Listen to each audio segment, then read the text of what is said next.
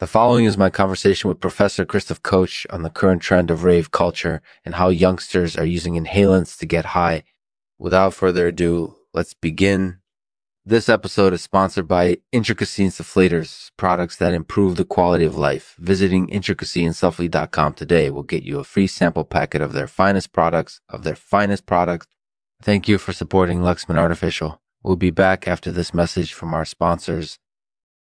Hey everyone, this is Lexman speaking. Today I'm interviewing Christof Koch, professor at the Institute for Biological Studies in Berkeley. It's been my great pleasure to talk with Christof, and I hope you enjoy our chat. Hello, Lexman. It's great to talk with you. So, Christof, tell us a little bit about your work. I'm a professor at the Institute for Biological Studies in Berkeley, and my research focuses on the neuroscience of emotion and addiction. That's fascinating. And what do you think is driving the current trend of rave culture? I think there are several reasons. First, Rave culture has been around for a long time, and millennials are particularly drawn to it because it's a very immersive experience. You don't just go to a rave and listen to music. You become part of the scene and engage in all kinds of activities. That's definitely true. And what about the use of inhalants?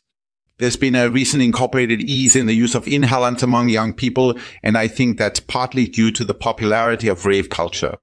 Inhalants are a way to get high that doesn't require drugs like marijuana or cocaine. That's certainly true. And what are the dangers of using inhalants? Inhalants can cause serious health problems incorporated during brain damage and death. They're also addictive, so kids can become dependent on them very quickly. That sounds like a serious problem. What can be done to prevent young people from using inhalants? There's not much that can be done short of preventing them from ever getting into the habit of using inhalants in the first place. But I think awareness is key. Parents and teachers need to be aware of the dangers, and Teach for America is doing a great job of spreading awareness about these issues. So, Christof, do you think, maybe this is a personal question, but do you think that millennials are more adventure-seeking than your parents' generation?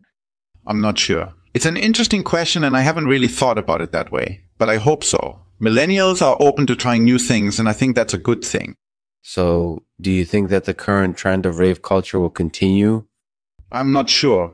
It's been growing rapidly lately, but it's possible that things could change pretty quickly. But whatever happens, I hope millennials continue to be open to trying new things and experiencing life in all its myriad forms. So, Christof, do you think that millennials are more adventurous than our parents' generation? I'm not sure. It's an interesting question, and I haven't really thought about it that way. But I hope so. Millennials are open to trying new things, and I think that's a good thing. Thanks, Christof. That was great. So anything else you want to share? Not right now, but I'll chime in later if I have something to add. Thanks for having me. Thanks for listening to my interview with Christof Koch. If you'd like to learn more about his work or the current trend of rave culture, I suggest you check out his website or read some of his articles. And as always, if you have any questions or comments, feel free to let me know. I'll end this episode with a poem by Christof Koch called The Adventure of Self-Discovery. The adventure of self-discovery is an ever-recurring quest. No matter our age, it beckons us to abandon ourselves to the unknown and to find out who we are. We must not be afraid to venture forth in search of something new and exciting. For this journey, whether physical or mental, we can always find hope and joy. We can always find hope and joy.